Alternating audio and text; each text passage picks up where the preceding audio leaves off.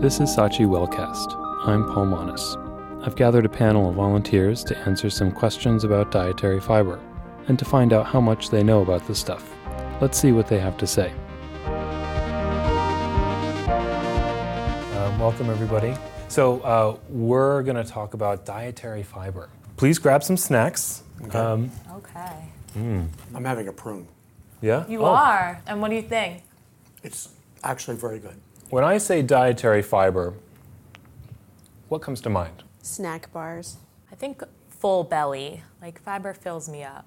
Making your bowel movements coming at a regular pace.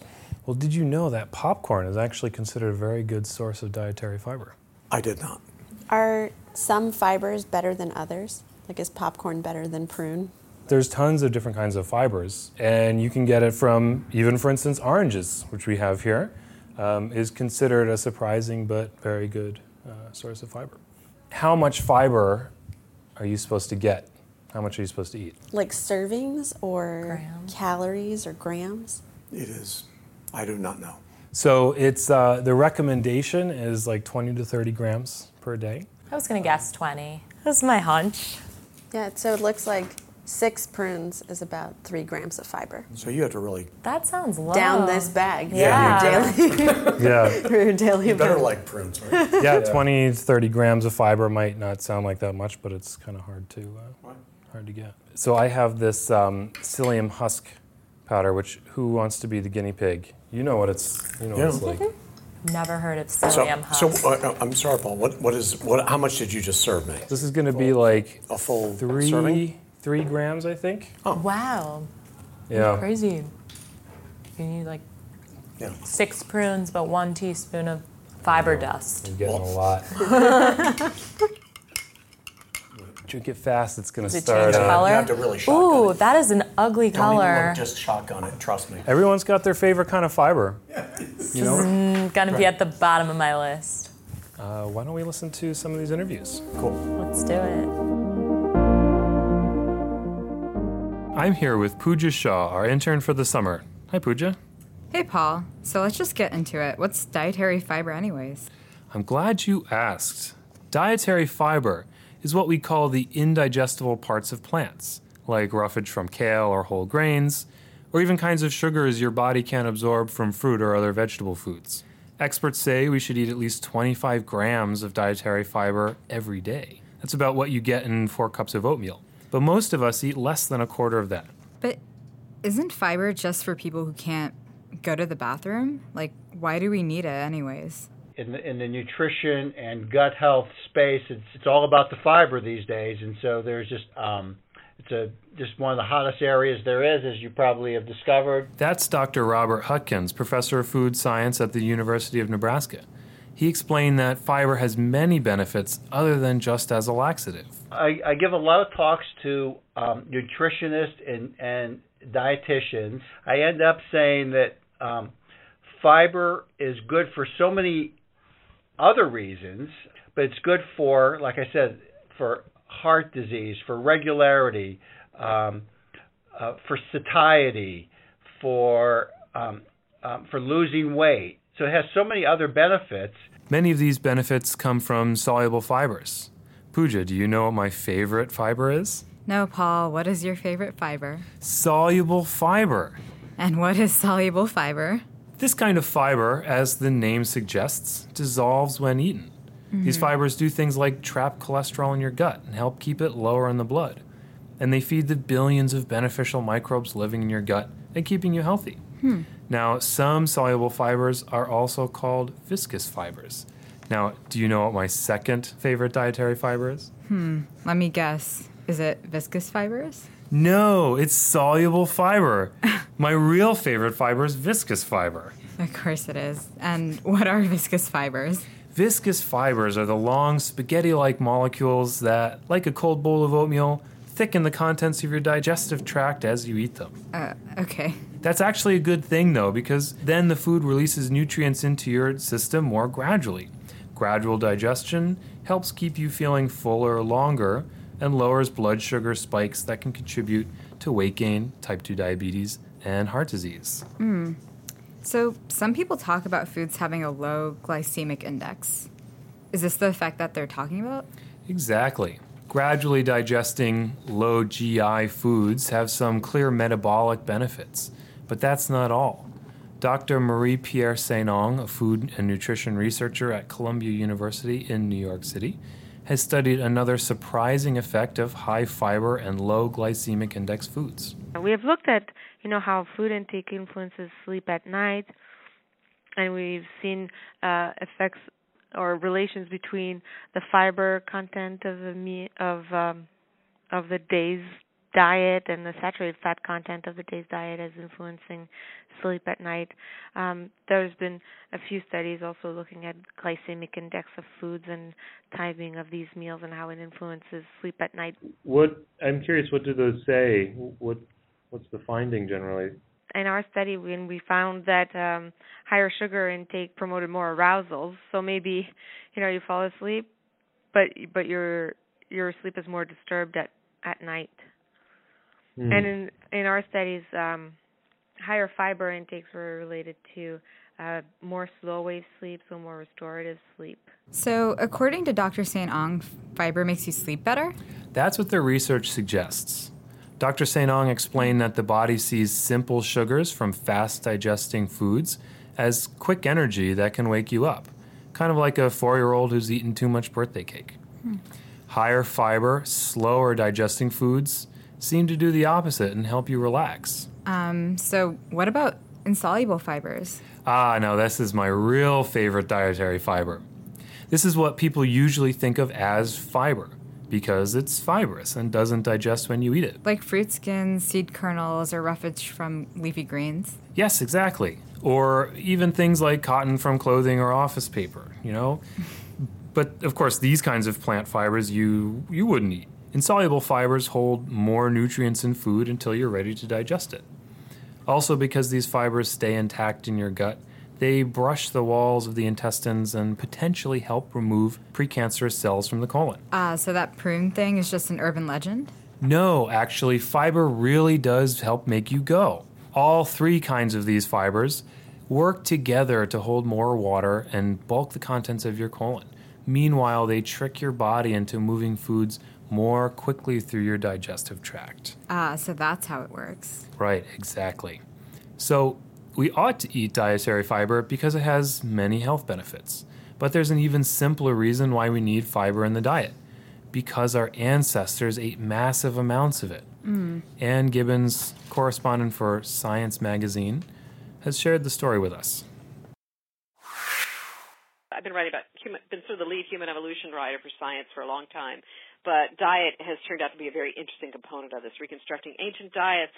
What can we learn from them? Would you like to say a sentence or two introducing yourself? My name is Ann Gibbons, and I'm a contributing correspondent for Science. I've been writing about human evolution for a couple of decades, and one of my focuses has been on the evolution of the human diet. If you could trace for us the role of fiber in our diets from hunter-gatherer era through to the modern diet, and what implications that has for why fiber is healthy for us as modern humans. Absolutely. There's 3 major revolutions in our diet. The first is, adapting for the big brain. Second is agriculture. The third is the Industrial Revolution. Those were 3 major changes in how we gathered food and ate. And the other part of it is to remember that a paleo diet is about adapting. A successful paleo diet allows people to have more babies. It's not about longevity. It's so interesting to me, having visited hunter-gatherers. I just was with the Hadza in December, camping with them, and I've been with hunter-gatherers in Papua New Guinea and other places, how diverse their diets are and how they eat just whatever they can, because most people, until 100 years ago, just couldn't get enough food. It's very interesting to look at what healthy diets are around the world and how diverse they are. But they do all have fiber, maybe unless you're an Inuit, but other than that, they have lots of fiber.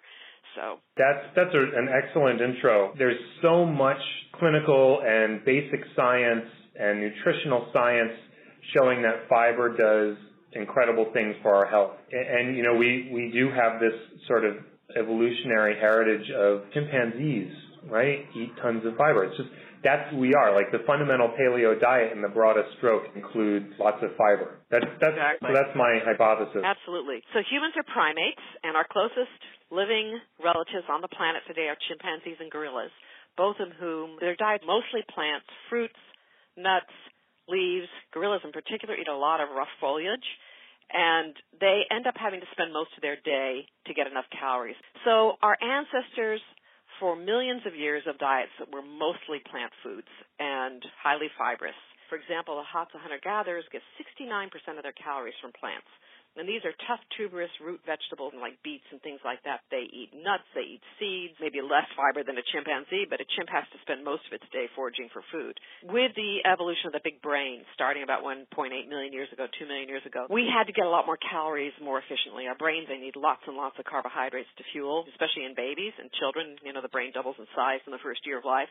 So how do you feed that voracious brain? And what we did is we then started eating couple different ideas, eating more meat, but also the cooking. Sometime between 1.6 million years ago or 600,000 years ago, our ancestors began to cook. It helped break down the fiber so that they could get the calories more efficiently and spend less time gathering food, which then probably allowed for more complex behavior and the beginnings of early culture. The second major revolution was about 10,000 years ago to the invention of agriculture. And when we invented agriculture, cultivating all sorts of plants and then later animals, they ended up relying, though, on fewer crops, so their diets became less diverse, and the nutrients they got were less diverse than what hunter-gatherers got. There was a real trade-off. By using agriculture, we got calories more reliable, but the quality of the diet wasn't as good. But there still, I think, was a fair amount of fiber in the agricultural diet.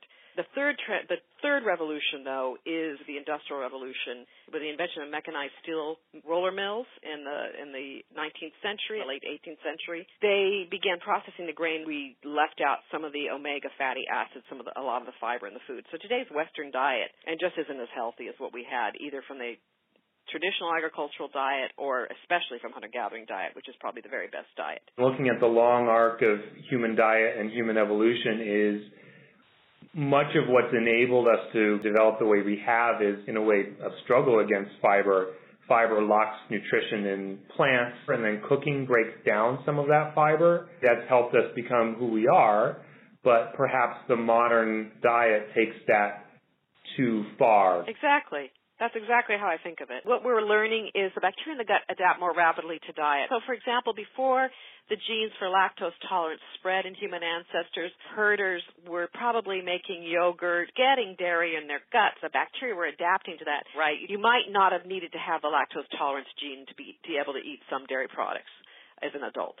So, that would also be true probably like for wheat and grains. People worry about the gluten sensitivity. Well, actually, humans have been cultivating wild grains for a long, long time, even Neanderthals, and we have had time to adapt to grains in our guts, partly because of the bacteria, but even our dogs are adapted to eating gluten and grains. So that tells you how rapidly that's happened. So it's a combination of genes and our gut bacteria that help us adapt to different diets and foods. This has been extremely informative. Thank you very much, and hope we get to talk to you again soon. Take good care. Thanks. Thanks. Bye-bye. Sure. Bye-bye. It is so interesting, though.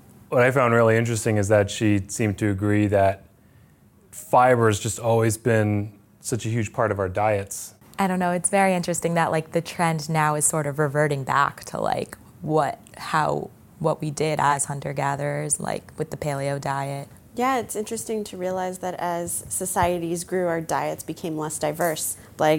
Did early man have a better variety of types of fibers and other nutrients than us just because they were hunter-gatherers? And then if that's good for the body, should we be thinking about how to diversify more? Now that we know about this dietary history and where we've come from as a species, right? So what does that mean then for physicians who are talking to patients about diet, about lifestyle? Some patients kind of know, but some aren't really aware of what fiber does or why it's good. So yeah, an interesting challenge for these physicians, especially because they really believe in it. I was wondering if you could just briefly introduce yourself. I'm an internal medicine practitioner. I'm in a single specialty group located in Atlanta, Georgia. I am the last solo general practice doctor in the area that is not a hospital employee. I'm in the middle of the state of Illinois. I'm an adult endocrinologist. I practice in multi-specialty clinic, and it's in Colorado, and I specialize in treating type 2 diabetes and obesity. How do you approach the diet discussion with patients And what role does dietary fiber play in that discussion? When they come for their annual checkup or wellness exam, we elaborate on a lot of issues related to their general well-being, the diet. I don't know that they understand fiber. I do think they do need a little better guidance. I wouldn't call excited, but they are interested, especially when they seek medical help. They do want to know what are the advantages of adding fiber to the diet. Discussing a reasonably decent diet with my patients. Are you taking any fiber? Well, what do you mean fiber? Any kind of salad? Oh, doc, I'm not into salad. What about a fiber supplement? What are you talking about? That's the kind of discussions you have at the office. Usually it comes up because the patient brings it up. You are limited in the time that you can actually devote per patient. But if they let you get your foot in the door, like, doc, I'm just not going to the bathroom like I should. And then you can go and say, excuse me, let's talk about your diet. I talk about diet almost with every patient with diabetes. It's extremely important. So usually I ask sort of a diet recall and then try to define how much fiber they eat. So I think patients who are trying to lose weight, so they are more open to try, high fiber diet. How do you explain the importance of fiber? How do you get that across? I tell them you need fiber because it's healthy for your colon. You have more regularity, you feel better. The problem starts back with the doctors. They get little or no training in anything dietary, period. It's not part of the curriculum. How much fiber do you tell your patients to eat in a day? And I usually recommend about 25 to 35 grams of fiber per day. So we usually recommend food items that has at least 3 to 5 grams per portion. So that would be considered a high fiber food. I suggest that they at least have 15 to 30 grams minimum fruits. The vegetables is a better form. If that doesn't help, then I would say adding a supplement would be wise, and that's the way I approach it with my patients. I don't try and quantify it because then the question is, well, if I eat a little of this and I eat that, is that going to equal what you're talking about? A successful transition would be to what we consider somewhat of a balanced diet. If you're going to do A, you do B also. In other words, if you're going to go out to have dinner, you do order a salad, you eat the salad. So do you feel like you eat enough fiber yourself? Anywhere from 15 to 30 grams is my goal. I do spread my meal plan with enough fruits, veggies, and along with it, I take supplements which has added fiber to it. So I do feel I would practice before I preach. I have no idea on a calculation, but any time I eat, like cereal, you eat whole wheat. Lunch, I make darn sure there's plenty of lettuce if I'm going to have a sandwich. Dinner, I always have a salad. The problem is, okay, if you leave my office and go out for lunch, first thing you're going to hit is an Arby's. Then you're going to hit McDonald's. Then you're going to hit Hardee's. There's no healthy food headed down my street. There isn't. I think I do because I'm vegetarian, eating a lot of fruits and vegetables. I think maybe I should reevaluate and see how much fiber I eat. I think I'm meeting the recommended requirements. This has been extremely informative. Thank you very much. It's also, I think, a function of one's upbringing. I mean, you grew up with a certain palate vis-a-vis your parents. So how do you change that upbringing? Because you sort of walk into life and they sort of start throwing a certain level of food at you. You tend to gravitate towards that. I mean, if your expectations are McDonald's, you're not exactly running for the salad bar, That idea about how different communities relate to food and then thinking about what's a good nutritional base. So, for example, I am a member of a CSA in my neighborhood, and so it's all locally grown produce that you get on a weekly basis. But, culturally, I'm not familiar with what grows in upstate New York, so things like beets are really odd to me. And I know they're probably pretty healthy for you and got lots of vitamins in there, but to think about how to incorporate that in my diet is kind of a challenge. And so if you're not used to fiber-rich foods, how to think about how to prepare them and make sure you eat them regularly can be a nuance to this conversations that physicians have. It's an educational issue. I mean, Yeah. it really is. I studied psych and neuroscience and got really into brain health in college at Harvard College and wanted to work in that field but couldn't figure out a way to do that. And then once I graduated and started working a desk job, I just felt cognitively fatigued on a daily basis. I would get brain fog and headaches and mental crashes really regularly. And I discovered that was almost entirely due to diet. And so I became obsessed with this idea of eating for the brain. The basic idea of that is eat fat, not carbs, and fortify your brain with certain nutrients that most people don't eat on a daily basis. So I became totally sold on this after implementing it in my own diet because I started seeing results.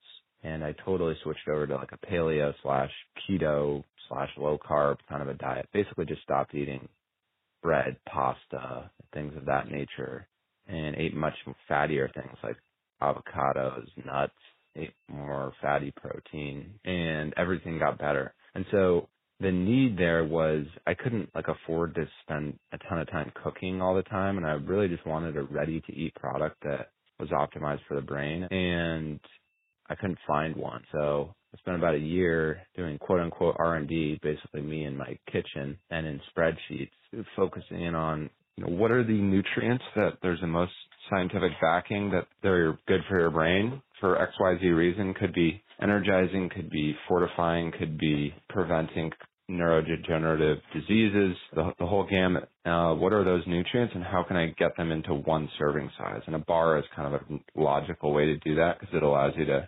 aggregate a bunch of things into one, 45-gram serving. No other medium really allows you to do that. So that's kind of the story behind it. Yeah, it's interesting to hear you describe a little bit of the R&D process where you really approached selecting ingredients for, it sounded like, there's scientific basis for how they support brain function and sort of brain wellness.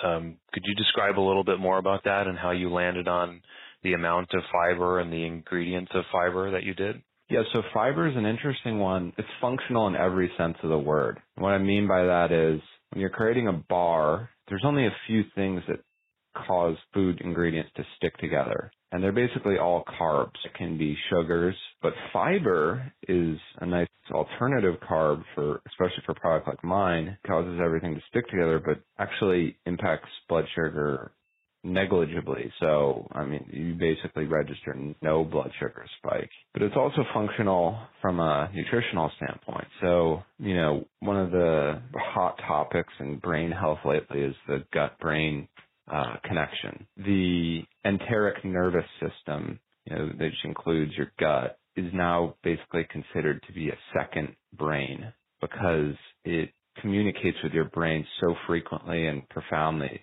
to the point where your mood changes based on things you eat, your memory capacity changes based on things you eat. A huge piece of that is how healthy is your gut microbiome. And so by adding in prebiotic fiber to feed that gut microbiome, you're keeping it happy and allowing it to produce chemicals that aid in protecting cognitive function and brain cells.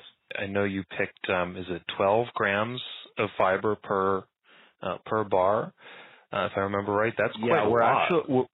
We're actually dialing that back. So the new products we're about to come out with, we scaled it back to 7 to 8 grams. The reason being that GI friendliness. The fact of the matter is, if you put 12 grams of fiber in your stomach, depending on who you are, there's a decent chance that upsets your stomach. Which again, maybe it's technically good for your gut bacteria, despite certain things like creating gas, but no one's going to want to eat that again, That's still quite a lot, though, 7 to 8 grams. Yeah, it is. But people, most people are highly fiber deficient. And so it's not as if you're eating like kale 3 times a day. you're probably eating a fiber-rich thing one time a day, and a couple times a day you're not. So we're filling the gap, basically. Like if you eat like most people and then you eat an IQ bar, you're probably going to hit your dietary fiber goals because pretty much everyone is short on those as a baseline. So let me ask a personal question then. How much fiber a day do you eat? Honestly, I don't count. I'm not a calorie counter. I'm not a fiber counter, but I would say, generally speaking, I'll try to hit like 20 grams a day. Interesting. Yeah. It sounds like most people, just by eating one of these bars, they would instantly maybe double their daily intake. It's pretty amazing how fiber deficient most people's diets are. Well, it's been fascinating learning about your product and wishing you the best of luck. Awesome. Thanks, Paul. So I'm going to just pop open some of these IQ bars. So I'm going to pass these around. What flavors do we have? Are they the same? Matcha chai hazelnut is the dark one. That's really good. This one. And then we have, what flavor is this? Oh, blueberry lemon sunflower. Yeah, it's really Is good. the reddish one. Tastes healthy. Yeah. It plays into the idea of like quantified self, or like trying to eat for optimal outcomes. What I didn't, and that maybe I missed it, is I didn't realize that fiber had sort of an integral part to brain health or brain function. It's sort of this new understanding about fiber in that you're not just eating fiber for you and for your gut and for your body, but it's the microbiome, all the microbes in your gut. They're the ones that feed on the fiber, soluble fiber, insoluble fiber, etc. And then they release various substances, metabolites that can affect your body all over. So it can help brain function, etc. I like the lemon blueberry. Gonna be full for hours.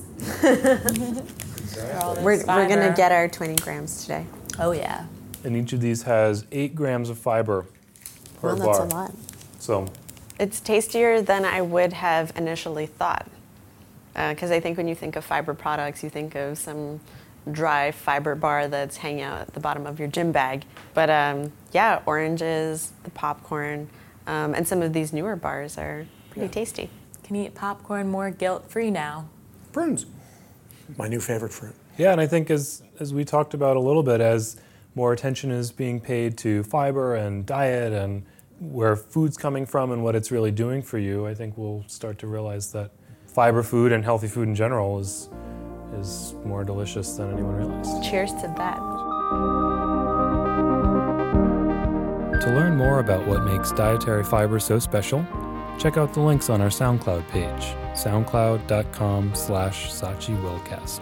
You can also follow new episodes on SoundCloud, iTunes, or Google Play. This episode of Sachi Wellcast was created with help from Jennifer David, Jacob Strunk, John Devine, Emily Sheehan, Pooja Shah, and me, Paul Monis. Sachi Wellcast is a production of Sachi and Sachi Wellness and produced in beautiful downtown New York City, New York. You can find us on Twitter at @SSWellcast. Please send any questions or comments to sswellcast@sachiwellness.com.